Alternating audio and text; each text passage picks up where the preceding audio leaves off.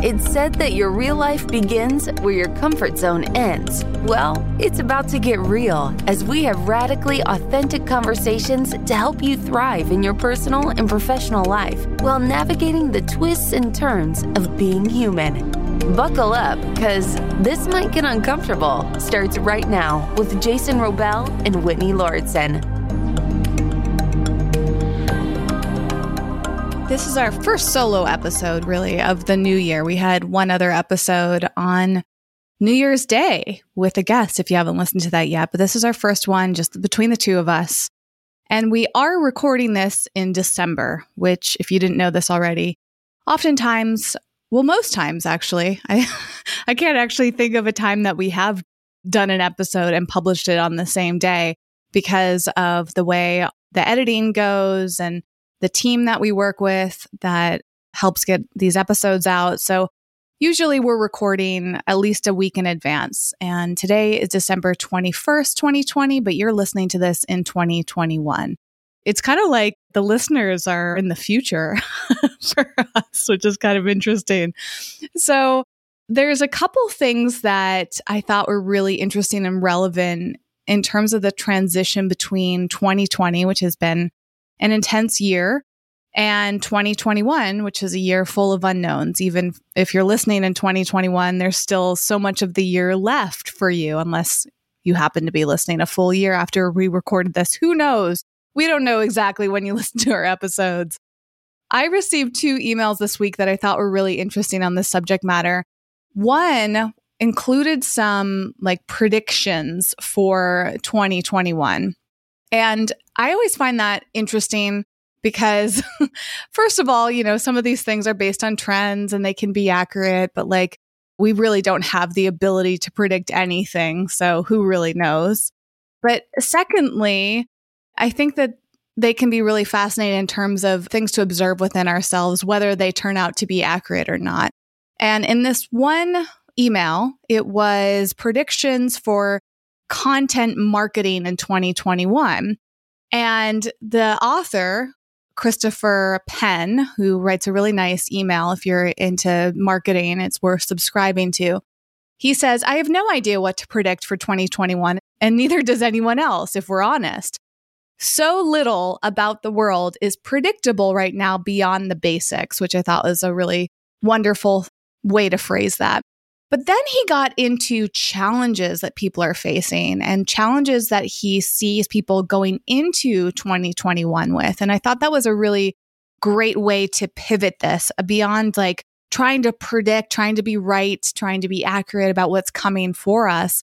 Instead, what if we just focus on what is challenging for us? And there are a lot of challenging things. He did a survey of his email audience and found that the top challenge was screen fatigue. And this was really interesting to me, especially as a content creator, both me and Jason, because he said that people don't want more podcasts, more videos, more live streams, or more time on their devices. And I read that line and thought, shit. First of all, he's probably right. Jason and I have talked about screen fatigue and fatigue in general from social media. We talked about this on an episode with Corbett Barr, which I really recommend listening to. If you have not yet, we will put that in the show notes. If you have not visited our website yet, you can go to wellevatr.com, which is spelled WELLEVATR.com. We'll link to that episode with Corbett. Anything else we mentioned today, including this wonderful newsletter from Christopher S. Penn. Anyways, I am reading this thinking, great. Okay, so Jason and I are clearly invested in people's well-being, but it's really challenging to figure out how to support people when so much of our ways of supporting people has been online and it's through a device, whether that's a computer, a phone, a tablet, whatever it might be, a television. Those are becoming smarter and smarter. And it's also interesting because Christopher S. Penn is obviously writing to me through his screen to my screen. So he's not saying not to create online content. It's simply making a little bit of a pivot. And one of the things that he recommended was that people want to get things faster. And this also triggered me, right? Especially with our show, Jason, being on average 60 to 90 minutes long. It's certainly not fast. Although a little tip for you as a listener, you can actually listen to podcasts at faster speeds. And some people really enjoy doing this, depending on the podcast platform you're using, like set 1.5 speed or even 2 times the speed if you can handle that. I do this with audiobooks. I like to listen to audiobooks at 1.25 speed. It still sounds natural, but it saves a little bit of time. And I actually don't even notice it anymore. I'm so used to it. Another thing that Christopher recommended was reading transcripts. And so I was like very relieved because in that show notes section that we mentioned of our website, there's a transcript for every single episode. And this is kind of interesting, Jason. He said that people can read up to 400 words per minute, and we speak at roughly 150 words per minute. So it's over 2 times faster to read our podcast episodes. So if you'd like to do that, again, go to wellevator.com and click on the podcast section of our website, and you'll find those transcripts, which are really helpful because if there's ever anything that we say and you want to go back to, or you don't want to listen to the whole episode, there they are. And people can consume our podcast episodes over 2.5 times faster with those transcripts, which is really neat. But then he talks about cutting out the fat and making things faster and shorter. How can we make our content as fast as possible? Because so many people's attention is very scarce. It's a premium to have people's attention. And I think that this is going to be a growing thing, but it's a little frightening to me, Jason. I know you're going to have a lot to say about this too, because I'm trying to get away from this mentality of trying to get people's attention all the time. Like all these tactics, all these ways to optimize. It's like, hey, look at me, look at me, look at me. That really is unsettling for me. That's uncomfortable.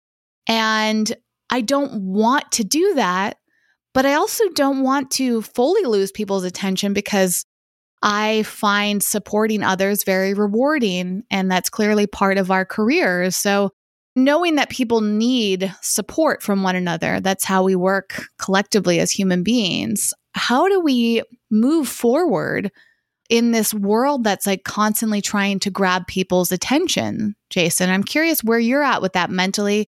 And I know that you've been reflecting on how you want to operate in 2021. So with all of this said, like, what is this making you feel? Are you getting triggered by this? Are you feeling scared? Are you feeling like relaxed about it? I'm in a state of I don't know, Whitney. I'm in a state of I don't know.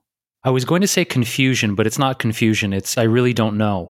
Because on the one hand, I know that for myself, and you and I have talked about this extensively. We've talked about it with our dear friend Adam Yasmin, who also has a great previous episode of this podcast. If you want to dive into that, we will link to that in the show notes as well. I'm having a lot of conversations with close friends and also seeing things pop up about how much people miss live in-person events and activations, and whether that's doing therapy one-on-one, whether that's doing music lessons one-on-one. I'm just seeing a pretty broad consensus that people are really, and for good reason, missing that deeper energetic transmission. And I was speaking with someone the other day, I think it was at my physical therapist's office, about when the pandemic started, Whitney, that I was doing almost every day for a month, the first month of the pandemic. I was doing an Alive at 5. I was going on every single day on Instagram Live and doing skits and playing music. And with something like, I suppose, events that you and I have thrown. I don't know if the listener knows this, but Whitney is a really fantastic organizer and event planner. And we've personally not only spoken at different events, but Whitney has produced and we've co-hosted many events in the past. It's one of our favorite things to do. But when it comes to something like music or gatherings or trade shows, the online experience isn't the same. It's a decent substitute, but it's not the same because there's something about being in the room physically with other people where there's a transmission between the speaker, the entertainer, the presenter, the audience. There's that real-time feedback. There's being able to hug someone and look them in the eye and talk about their challenges and their issues and their heartbreaks. we're not getting that deeper level of interactive, energetic exchange when we're doing digital media. So you talk about, am I afraid?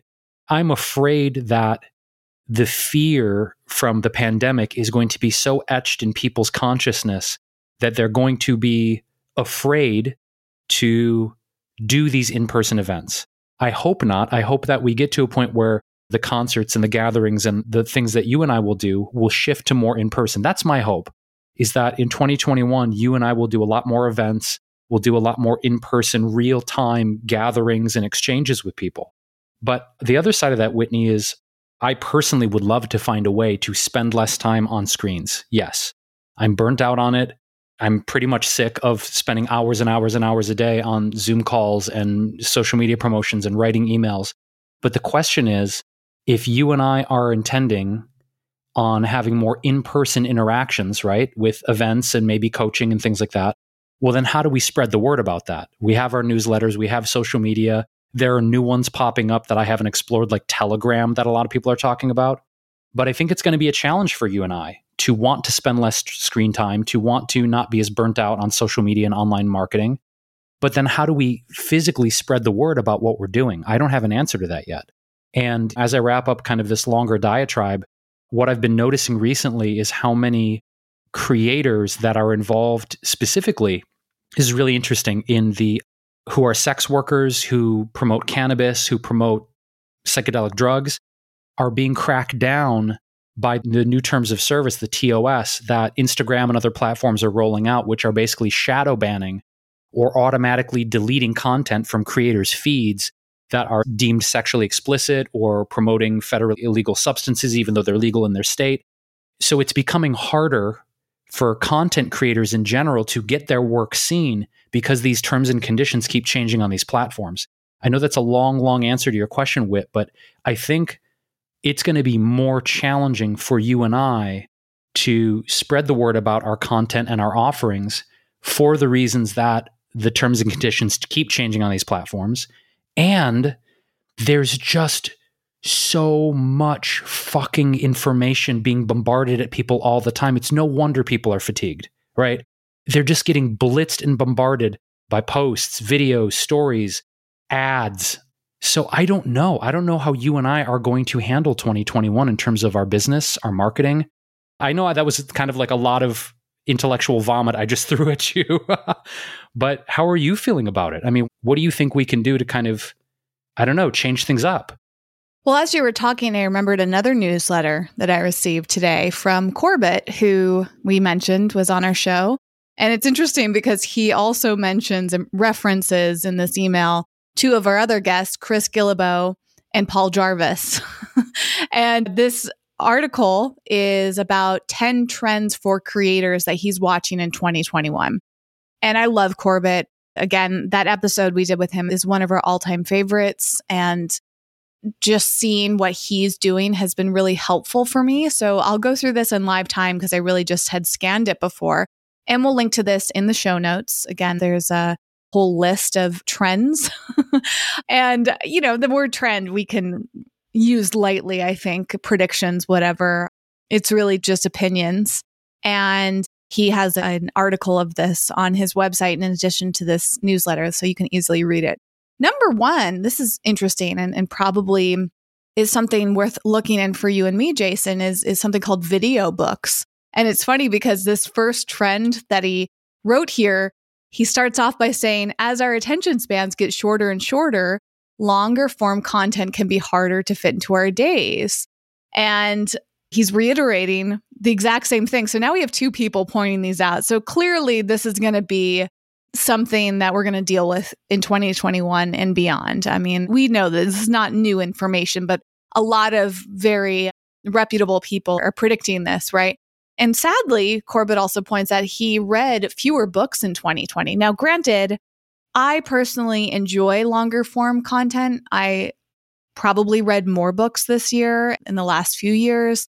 Like I mentioned, I read audiobooks. They can take 8+ hours to listen to, but I'm usually not in a rush. So I think number one, Jason, we have to keep remembering that the aim here is not to please everyone. The aim here is not to go into life following a trend just for the trend's sake.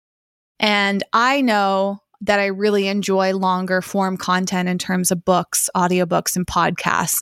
So I feel good about us continuing doing this. It doesn't feel authentic to us to do shorter form content just because that's the trend. I think there are still plenty of people that have that patience. And patience is also a big part of well-being. This whole fear of something being too long is maybe not the best for a mental state. In fact, I think we benefit from having longer attention spans. We can practice this through meditation, for example. And this trend, very literally, of our attention spans getting so short, I don't think is the best direction for us to go in, even though it is happening. I think that we can actually be very aware of it, conscious of it, and kind of resist it. Now, on the other hand, I love platforms like TikTok. I'm creating content on there. I think about TikTok. I watch a lot of videos. So I see my attention span short on that platform, but I also see it longer on others. So I think both could happen at the same time. Anyways, I mentioned video books, and I guess there's a new company that partners with authors to bring books to life in under 2 hours. And maybe it's through a video. I haven't even checked this out yet. So that's something to explore. There's new technology being developed to help with these challenges. Another thing that I have actually seen as a trend is paid newsletters. And this is something I've been thinking about for Wellevator. We have a newsletter that we send out once a week, sometimes more often, depending on what we're working on. And there's this great platform called Substack that's really growing in popularity. So it's possible that we may pivot to a paid newsletter. I don't know if that solves the screen fatigue challenge, though. There's some other sections in here that I'm going to skip over because I don't fully understand them enough to address them very briefly. But this section, number 6 on Corbett's list, was a digital reboot. And this is what he talked about in his episode with us. And this is also where he addresses Paul Jarvis and Chris Guillebeau. I didn't know this, Jason, but apparently Chris tweeted recently that he's thinking about starting over in 2021 with his blog, his podcast, his next book, archiving everything and starting it all over from a blank slate.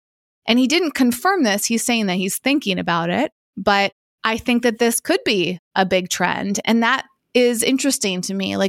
What does happen if we all start over? And that's something that you've been thinking a lot about, Jason. So I wouldn't be surprised if a lot of people start doing digital reboots. And then lastly on his list, Corbett talks about the creator economy. And I think this is also something we're going to see more and more of, especially as we're in a new year. We see platforms like Patreon. I mentioned Substack earlier. We've got TikTok. Now we have OnlyFans, which we've talked about here and there. Etsy has been growing. I mean, again, something I notice a lot on TikTok, which is a great place to study trends, by the way, because it's very about up and coming things. I don't know why more than other platforms, I get breaking news and I see trends on TikTok before I see them anywhere else. And I don't know how it happens. I never see that happening on Instagram. Usually Instagram feels behind. In fact, Jason, you and I have experienced this where you'll send me a video that you think is really funny. And I'm like, yeah, I saw that weeks ago on TikTok. It's kind of old news to me now. I think this happens on Twitter and I'm sure the other platforms as well. But it's just that the delivery mechanism that is TikTok, it's hey, this is happening right now, or this is about to happen, or you just see literal trends developing because somebody will jump on board for something and it gets all this momentum. So anyways, I'm seeing that happen with OnlyFans and Etsy.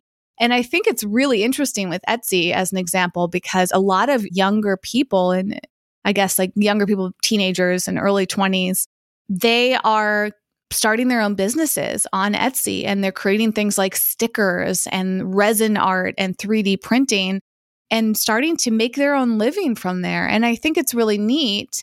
And this is also going to be a big result of 2020.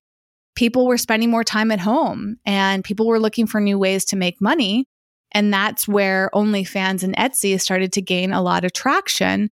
And so I think 2020 in a way has shaped so much of these trends that are starting to happen in the new year. Yeah, I think it's going to require a lot of pivots in the sense that people who have been making money a certain way, those income streams are not necessarily available or maybe not as plentiful. And to echo what you said, Whitney, I'm very much in the same boat of I really want to open my mind and my consciousness to new ways of leveraging my creativity to make money.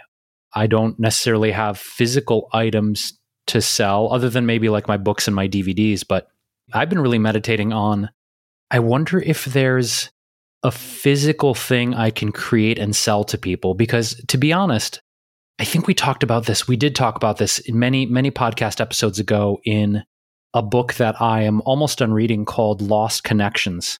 And in Lost Connections, there's a section that talks about how there's a certain lack of creative fulfillment when you are releasing digital content, whether that's photos or YouTube videos or ebooks or online courses. And I really resonated with that, Whit, in the sense that I felt and I feel a deeper level of creative satisfaction when I release something like a DVD or my actual physical book or some tangible physical item that is tactile and real. And I don't get as much satisfaction when, say, you and I have released our ebooks, which are great ebooks. I mean, Take Charge is amazing. You Are Enough is amazing. We've got some really cool ebooks in our free resources section, as an aside, at our website, wellevator.com. I don't know. It's hard to describe that feeling. And I'm wondering, when your book came out, and you've done some really great t-shirts in the past, you've done some really great Eco-Vegan Gal swag in the past, Whitney. I remember you had those great backpacks. I'm wondering if you, as an aside, if you feel the same, because I feel like I want to create more physical items moving forward. I don't know what that is yet, but I just feel like in my heart, I want that deeper level of creative satisfaction and share physical, tactile items with people.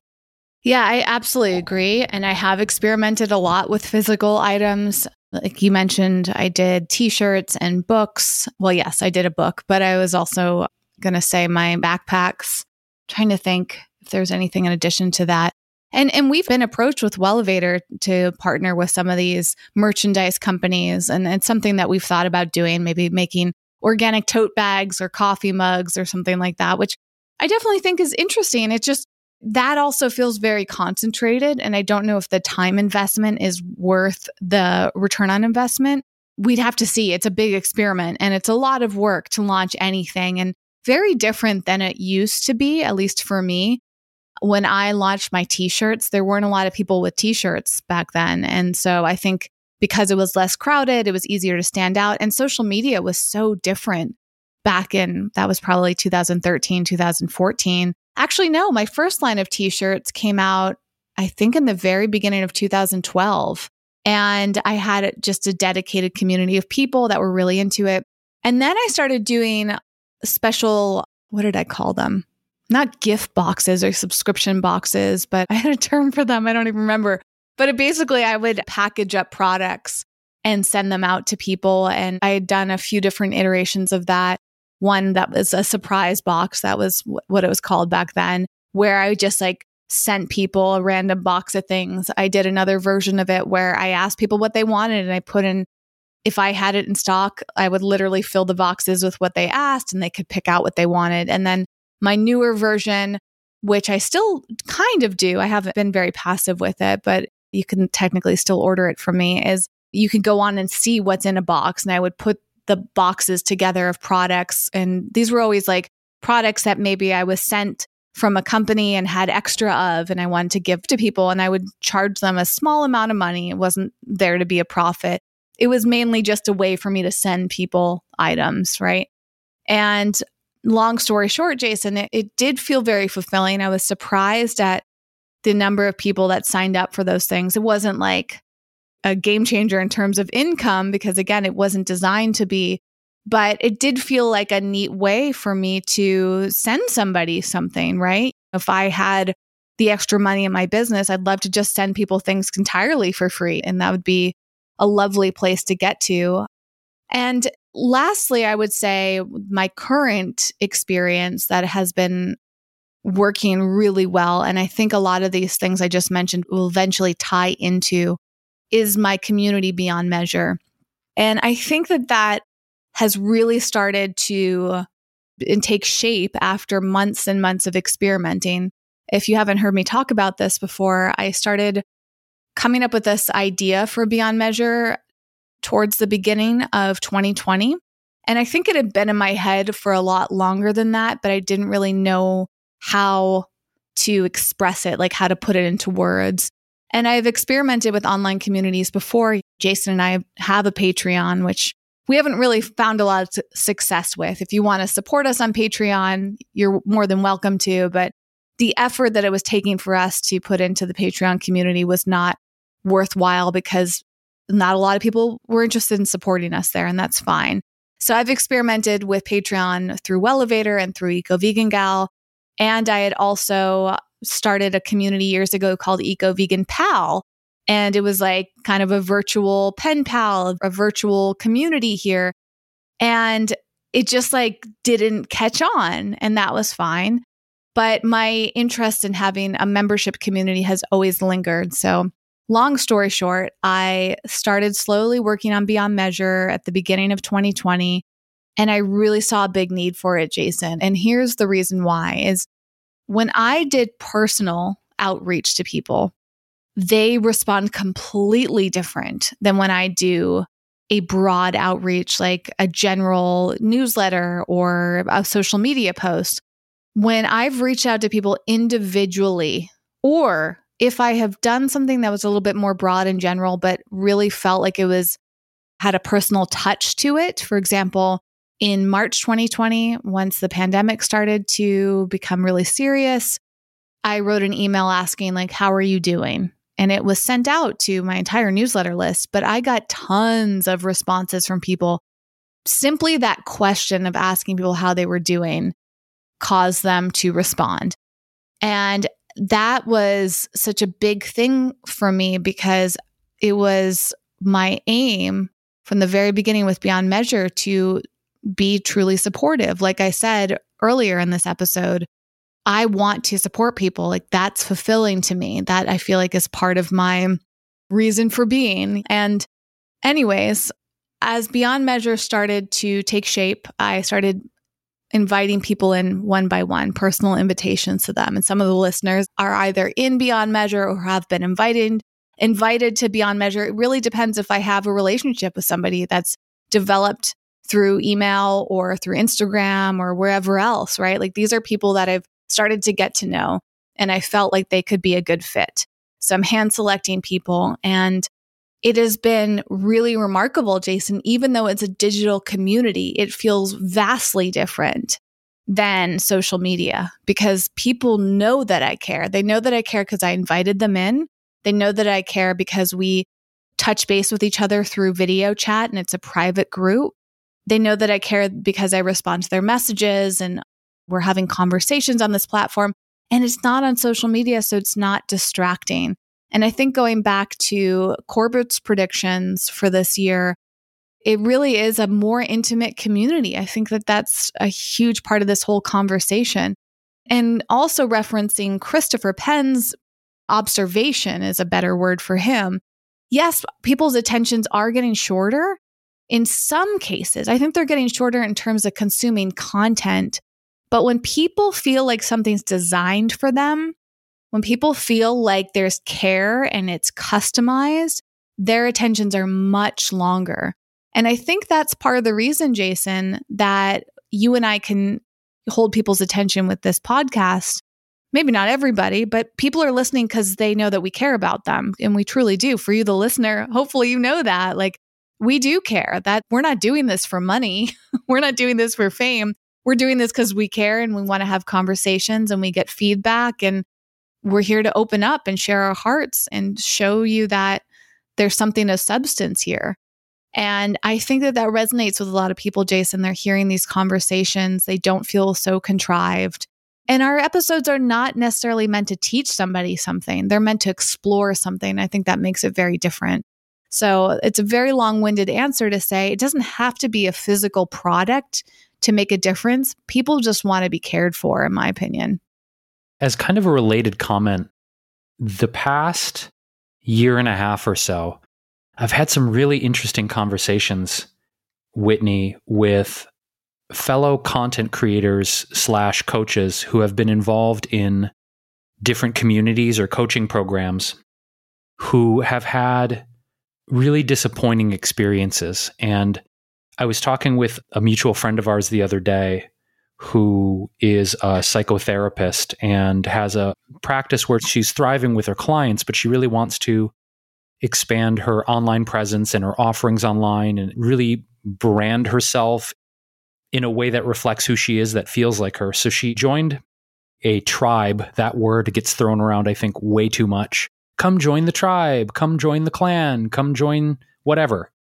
And I'm saying all this because she had a really disappointing experience in the sense that, sound familiar? They promised her all of this stuff. They promised her all of this support, this community interaction, a higher level of attention. And she paid 5 figures for this coaching program.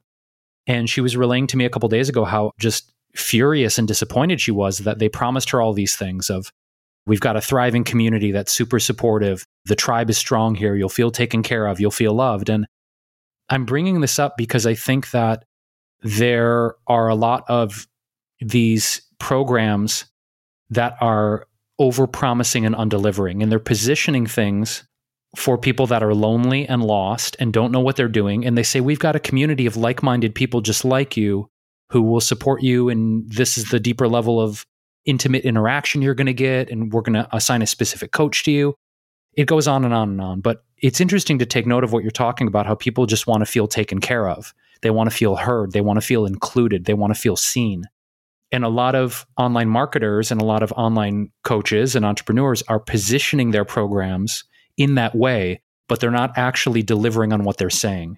And to me, I think that's even more damaging because you're wanting people to feel included, taken care of, loved, seen, heard, and as part of a larger community. But then when you're not delivering what you promise, you're not only infuriating people, but the energy you're creating by promising one thing and delivering the opposite is potentially very damaging. And in this case, Whitney, they are refusing to refund her money, which I think is another, I don't agree with that tactic. I see that a lot too with online coaches and entrepreneurs where they're like, no refunds. And I think if you promise something and you don't deliver, I was about to drop the should. It would be an integrity, in my opinion, to give someone a refund if you really promised them something and didn't deliver. I know that might be kind of tangential, but when you're talking about people really craving this connection, I don't know that these programs are intentionally taking advantage of people. I'd like to believe they're not. But I think that there's a lot of lack of integrity, as we've talked about with online marketing, with overpromising, with the language people are using.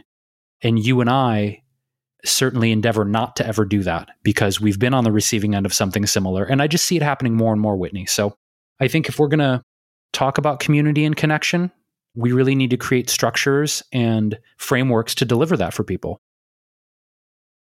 Coming back to this point about delivering on what you promise, what you guarantee, and really setting the right expectations. It's been interesting as we have relaunched our 2 courses, Wellness Warrior Training and the Consistency Code, because there's been a lot of customer service things that have come up.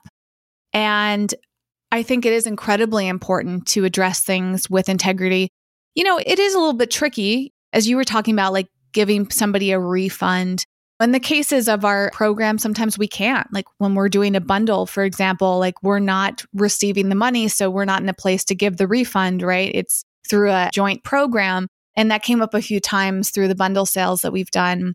Actually, I think it only came up once. Somebody asked for a refund. And my response was, I'm sure you can get a refund through the bundle. And that's part of the integrity of the bundles, is they're not saying like, spend your money and you're never getting it back. There's conditions usually, and setting those really clearly up front has been an ongoing learning lesson. In fact, I know you, Jason, in your private coaching have learned that lesson of something not going as planned and making sure that it's very clear, like what is your refund policy or what is your partial refund policy? Like what does somebody need to do in order to get a refund? How much time would need to go by before that refund opportunity expires? Like all of that transparency is incredibly important. And on one hand, I fully agree with you, Jason. It does feel shady if somebody promises you something or sets up your expectations and doesn't deliver. And that has happened to us as well. But I also know as a coach that just because somebody says they can do something for me, it's technically not a promise because I have to put the work in. We have in our return policies for our courses, it's like, if you show us that you're doing the work and you're not getting the results, we're happy to give you a refund within a certain period of time. Usually it's 30 days, right? But we're asking people to show us that they're putting in the work because A, you got to protect yourself from being taken advantage of. And sadly, that happens. People buy something, they download it, and then they want the refund for it. But B, I know our aim as coaches, and I think with many coaches, Jason, is to get somebody results by seeing them put in the work. And if someone's not willing to put in the work and then they're claiming that they don't get what you promised them, that's not fully fair. So it's incredibly conditional. And I think there's also no one size fits all rule when it comes to these things because everybody's circumstances are different. Everybody's work ethic, time and energy and expectations are different. And I was thinking about this the other day, how customer service can be really hard and it sometimes feels impossible to please people. When we've had this increase of new students enrolling in our courses, it's been wonderful, but that also increases the emails that we get from people saying that they don't like things. I think we talked about in an episode how one person decided they didn't want our program because it included meditation. We're not going to take meditation out of our courses because that's at the core of our belief system in terms of taking care of your well-being. But it did give me an opportunity to reframe things, right? To ask some questions, to get some feedback, to adjust it. And ultimately, if we come from a place of wanting to take care of people and wanting to support them, as I was saying, that's what's important. And I think probably your point, Jason, is that sadly, a lot of coaches, whether it be business or personal life or health, whatever it is, not all of them are coming from a place of integrity. Some of them are just trying to get as many people to sign up as possible.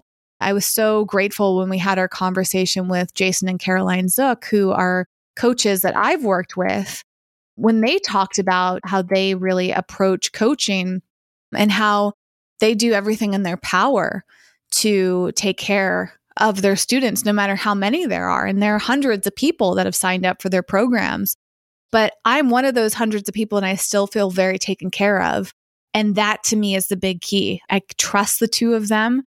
They go above and beyond. I mean, they did so by coming on our show, which I think was one of my favorite episodes along with Corbett's.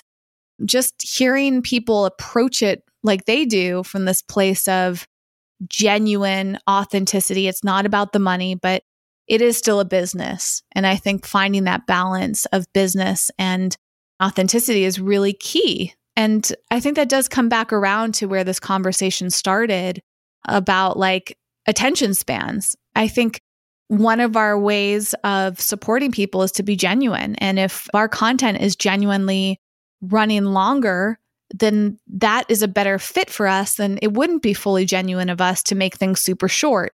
The only reason we'd be making something short is to try to maximize the amount of eyeballs or ears. It's not really about what we stand for. And that I think is an incredibly important thing. I think another trend coming back around to something that reminds me of what Corbett was saying is that this idea of a digital reboot, part of the benefit of that is stepping away and re-examining how you're doing things. And I think that process involves asking yourself, does this feel right? Does this suit me? Am I doing this just because I think I, quote, should, as you were saying, Jason, which is another episode reference of ours with Trisha, talking about like, are you doing something because you feel like you should be doing it? And does that really feel good to you? And I've noticed that so much of marketing and social media these days is me doing something because I feel like I should, not because I really want to or because it really aligns with me. And that's a red flag. That's an opportunity for me to step back and say, I'm not doing this for the right reasons. I think that one thing that comes to my mind, Whitney, is how many people I see, especially in the food space, that there's almost a national day for every type of food now. There's like National Cinnamon Roll Day and National Sushi Day and National Green Bean Casserole Day. There's stuff that will come up on my social feeds that I'm like, there's a day for that? National Creme Brulee Day. And I'll see certain content creators every time there's one of these national days, they're like, I've got a recipe for green bean casserole and creme brulee and blah, blah, blah, and this and that. And I don't know if they're doing it out of joy. I don't know if they're doing it out of excitement. But it seems to me that this idea of should and this idea of not listening to ourselves and just doing what we think we ought to do is sort of like this mental virus that people latch on and they see everyone else doing the thing. And I've had this thought in the past. I remember this was like 3 years ago. It was National Donut Day. And I was in Las Vegas on a business trip. I think I was promoting my book, Eternity. And I remember I didn't know it was National Donut Day, right? And then I saw it popping up. And I remember looking through the archives on my phone thinking, fuck, I need to post a picture of a donut. Where's a And here I am looking back at the anxiety I felt, trying to find an appropriate donut picture and caption to post on National Donut Day because I felt I had to. And I'm using this as an example to back up what you're saying, Whitney, of how often as content creators, artists, business owners, just humans in general, doesn't matter your endeavor, do things out of a sense of obligation, compulsion, and fear that we may be excluded. And I think to your point, moving forward, I certainly endeavor, not just with our business and our podcast, but my life in general, to look at what is the thing that is compelling me to do this action. And if it's a sense of obligation or should or ought to or fear of being excluded, I don't want to operate from that place anymore. I'm at least going to practice like a madman not to. Absolutely. And this actually reminds me of something else I wanted to bring up.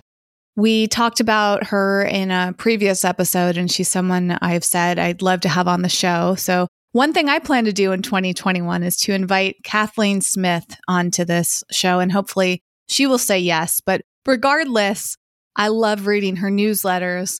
And her most recent newsletter, which came out on December 18th, 2020, was 20 ways you had an incredibly anxious 2020 and how this can help you think about 2021.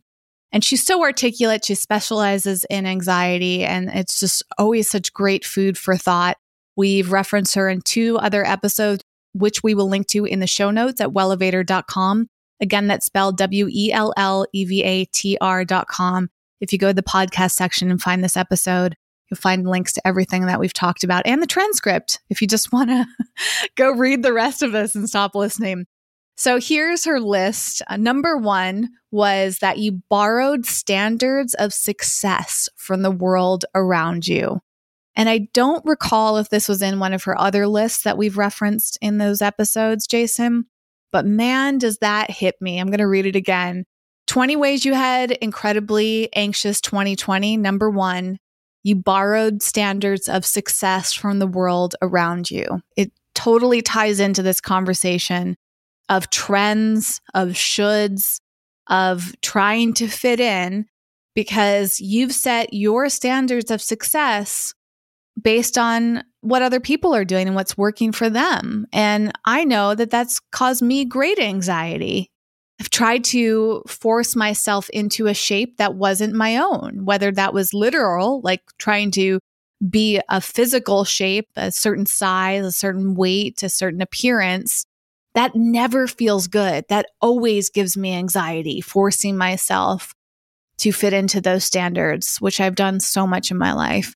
But I've also done this with my career. I've done this maybe in my relationships. I'll have to examine that a little bit more. And certainly we've thought about doing that with our podcast or social media. And I'm sure that resonates with you too, Jason.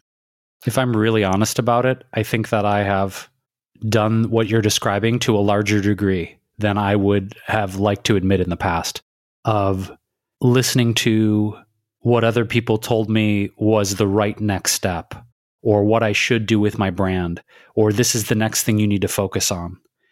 And when I was really in the heart of doing my TV show and really being groomed in this mold of a celebrity chef, there's a formula. There's a formula that they will process people through. And I feel like this idea of this formula, it's certainly something we've talked about in terms of frameworks of the 12 steps to feel better right now. But in terms of branding and turning people into commodities, this idea of a personal brand where the person is the brand, you or I, Whitney, being our name is our brand, if you will, or our image is our brand.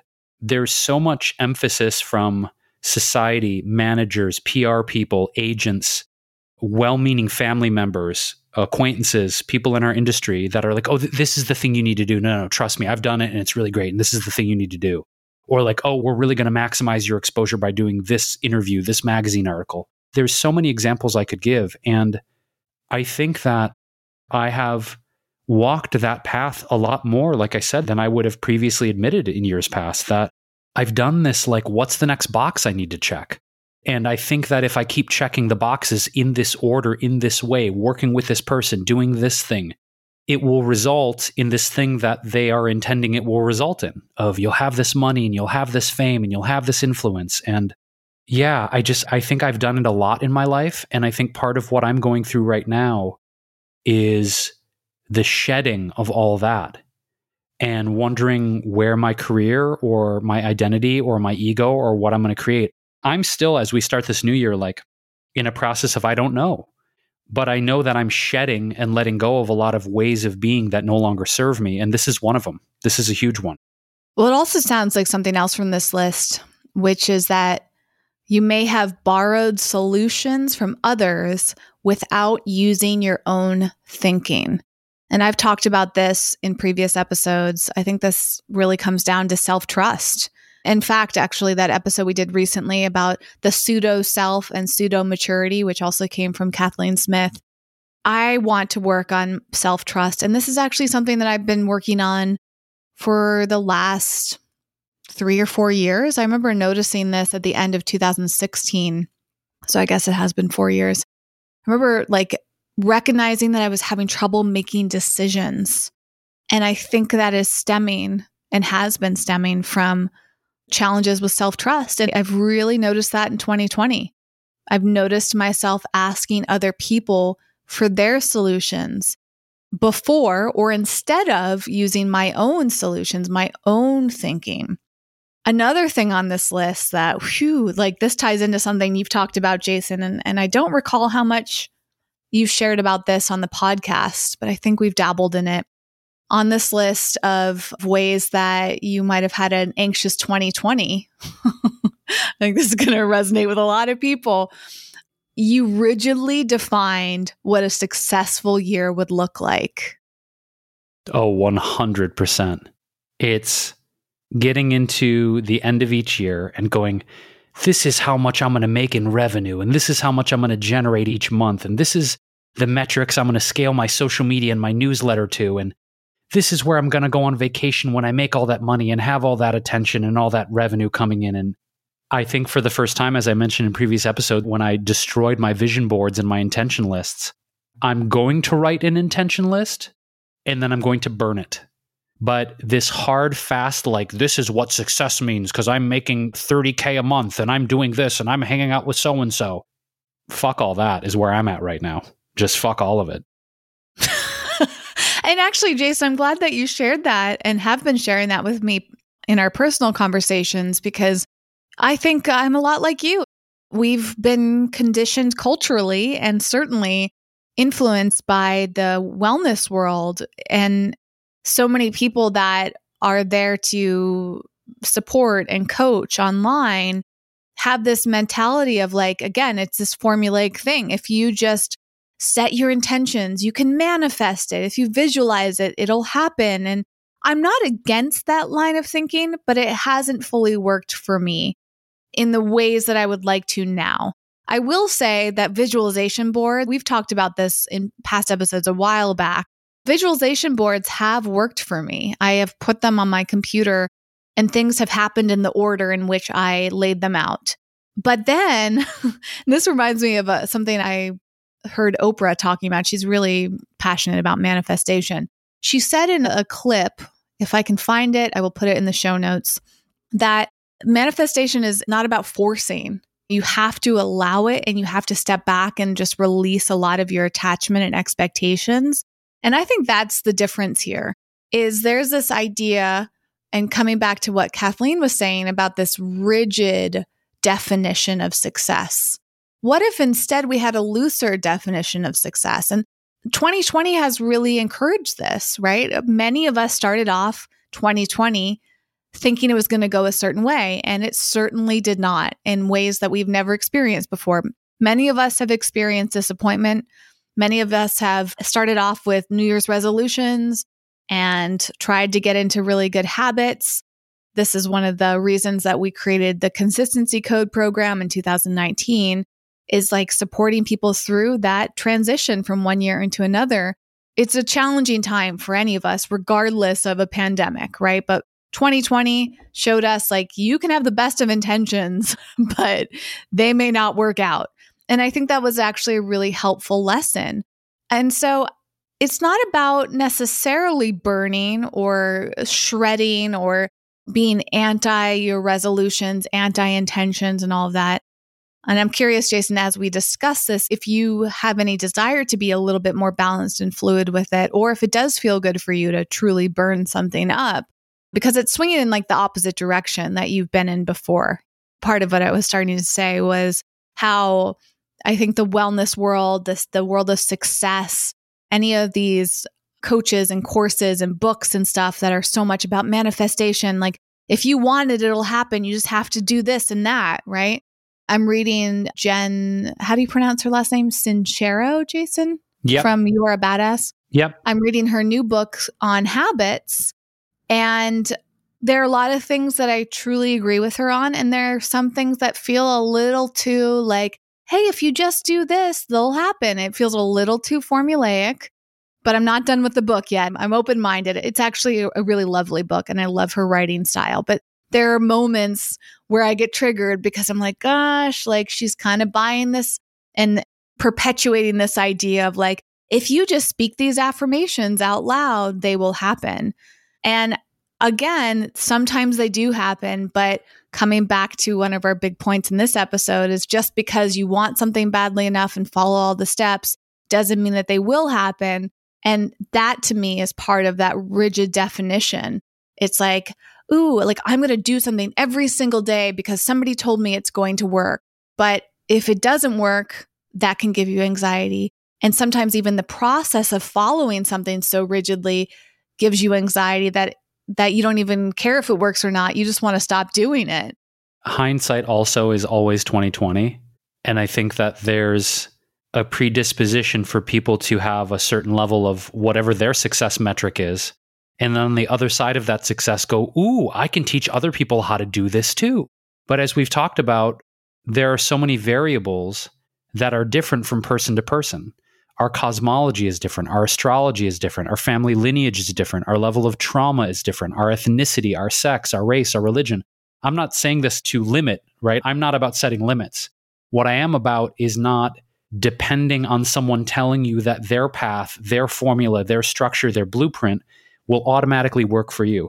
But you can understand why people would want to do it, right? Whitney is like, wow, this thing I did worked. Holy shit. You know how else I can make money? Teaching people how to do what I just did. It makes sense, and I'm not slagging people for it. I just think that I want to encourage people to be very mindful when they are investigating a program or a structure or a community or a system, any of these things, of the language that is being used and the positioning that's being used and the promises that are being made.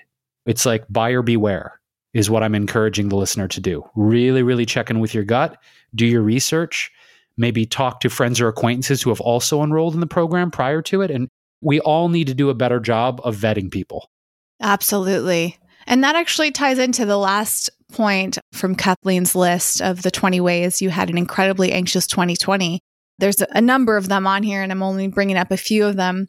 The last one I'll bring up is that you relied on others' reactions to evaluate yourself. And man, have I done that. I think reactions can be conversations you have personally, but they can definitely be how many likes you get on a post, how many comments you get, how many people buy your course, how are people reacting to you? And I think that this is a huge issue. And I don't think it's going to get better yet. I think we're going to go through a long period of being super hyper-focused on other people's reactions of us in order to figure out if what we're doing is good, if it's successful, because it's an evaluation. And I feel stressed when I think about being evaluated. It's like, does that remind me of school or being parented? I'm not sure, probably. But like constantly trying to shift myself or like define my performance based on how people are reacting to me, that's something that I want to do a lot less of, because that does bring me anxiety. Yeah, it requires, I think, Whitney, a substitution then, though. Because to me, I find it's not that I can automatically turn off my pattern of looking to others for approval, my pattern of looking to others for feeling significant, my pattern of looking to others to validate me, because I still do those things. And I think I'm still working on, well, then, independent of other people's opinion or judgments or viewpoint of me, how do we create, or how do I create metrics of my own internal standards of success? And I'm glad you're bringing this up, because that's actually something I really want to do in this new year, is disentangle myself from, oh, what would other people think? Like, if I buy this specific car, or buy this house, or have this online presence, or make a certain amount of money, or look a certain way, then people will say like, wow, Jason's quote made it. He must be doing really well. If I keep practicing shedding, trying to get that from people, what do we replace it with? I mean, I really think one of the big challenges for me is defining my own standards and metrics of success, and I haven't done that yet. As we get a little bit closer to the end of this episode, I want to make sure we cover more of these steps, but where are you at? Do you have any metrics you've created for yourself, or maybe separated from these independent observations from others? It's hard to say, because it is a really hard thing to separate from, because that's so much of how we're conditioned as content creators and influencers. And that world has been dependent on of being evaluated constantly and noticing how people react to us. And I think, as I said, that it's not going away anytime soon from what I'm noticing. Hopefully it will, though. And that leads me into some of Kathleen's ideas for growing up in 2021, as she says. Number one is that you take the time to define what you really value. And I think that's exactly what this conversation is about. It's like, what do you want? What is important to you? What feels valuable? Number two in this list is you share your thinking without trying to manage the reaction. And to answer your question, Jason, that's something that I could really benefit from. Is a lot of times I will try to say the right thing because I want the right reaction from somebody. I'll try to do the right thing. And it becomes incredibly confusing over time, because the right thing is not a permanent, stable thing. It's constantly shifting based on the people that you're talking to or addressing, the culture, like what's going on in the world. Like, this idea of right or wrong, I think really we could separate a lot from, because we have to come down to, again, defining ourselves and defining what's important to us, not important to other people.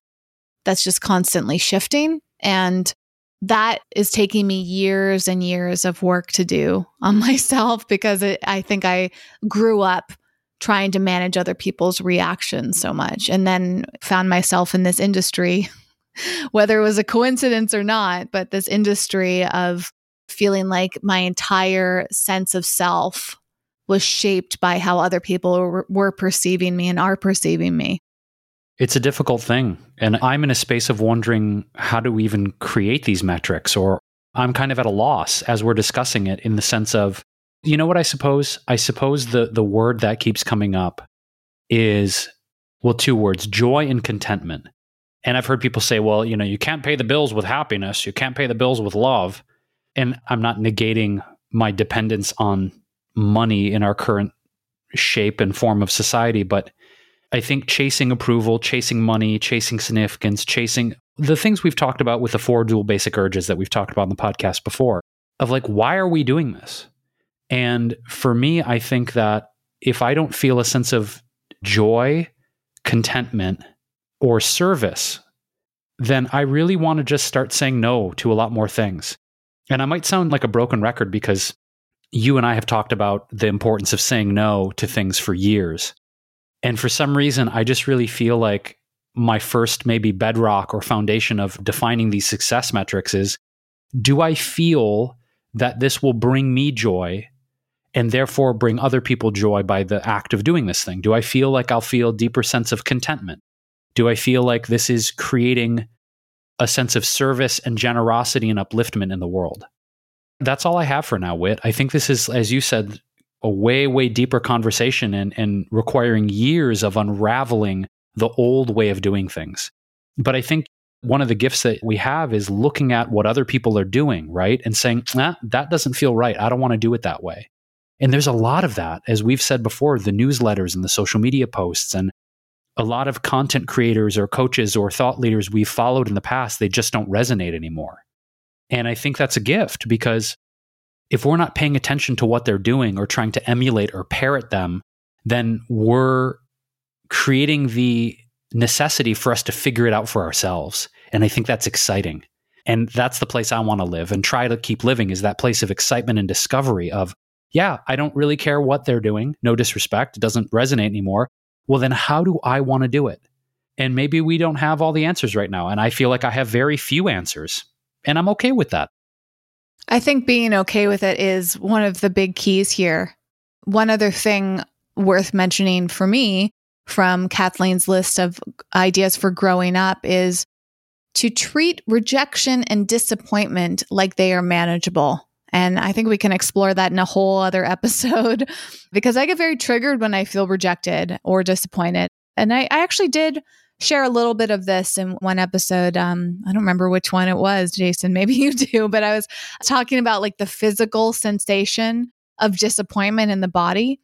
And it's, again, not like I can snap my fingers and stop feeling a certain way after being rejected or disappointed. It's something we kind of have to manage every day. We can get a little bit better at it. And that is the whole point. You are treating it like it's manageable because it is manageable. It just doesn't mean that it's going to go away right away. It's just you're managing it. And I like that mentality versus like trying to perfect something, trying to get rid of something. And I certainly hope that as we continue with this podcast and work on our courses like Wellness Warrior Training, I want to keep looking at them differently and making sure that those courses are fully aligned with who we are now, not who we were when we first created them. It's been really interesting revisiting the consistency code and noticing what's working for people and what's not, and all these room for improvement. As I said in another episode, we have so much room for improvement, Jason and I. We're constantly examining what we're doing and making sure that it feels in alignment with not only us, but with you, the listener, and with our students and our clients and all these other amazing people that come into our lives. We did this with our newsletter recently, right, Jason? Like we were stepping back to evaluate, like, hey, like, let's try some new things. Let's see if these feel better for people because we want them to be valuable. Just like this email that I've been reading from Kathleen and the one from Corbett and Christopher, those are really valuable to me. And I want ours to feel the same way to other people. And again, it's not like there's that fine line of trying to constantly optimize it because we're hoping that it'll feel valuable, that it'll feel acceptable, that we'll get the reaction that we want. That's where the balance comes in, is wanting to support people, but doing it in a way that really feels good to us. And I guess that's kind of the big lesson that we have explored in today's episode, is finding what works for you, even when the world is pointing in different directions. And I'm grateful to explore that with you here, Jason. As we get closer to wrapping this episode, Whitney, I wanted to just bring up a short example of how people can be really obsessed with metrics and numbers and analytics and constant optimization.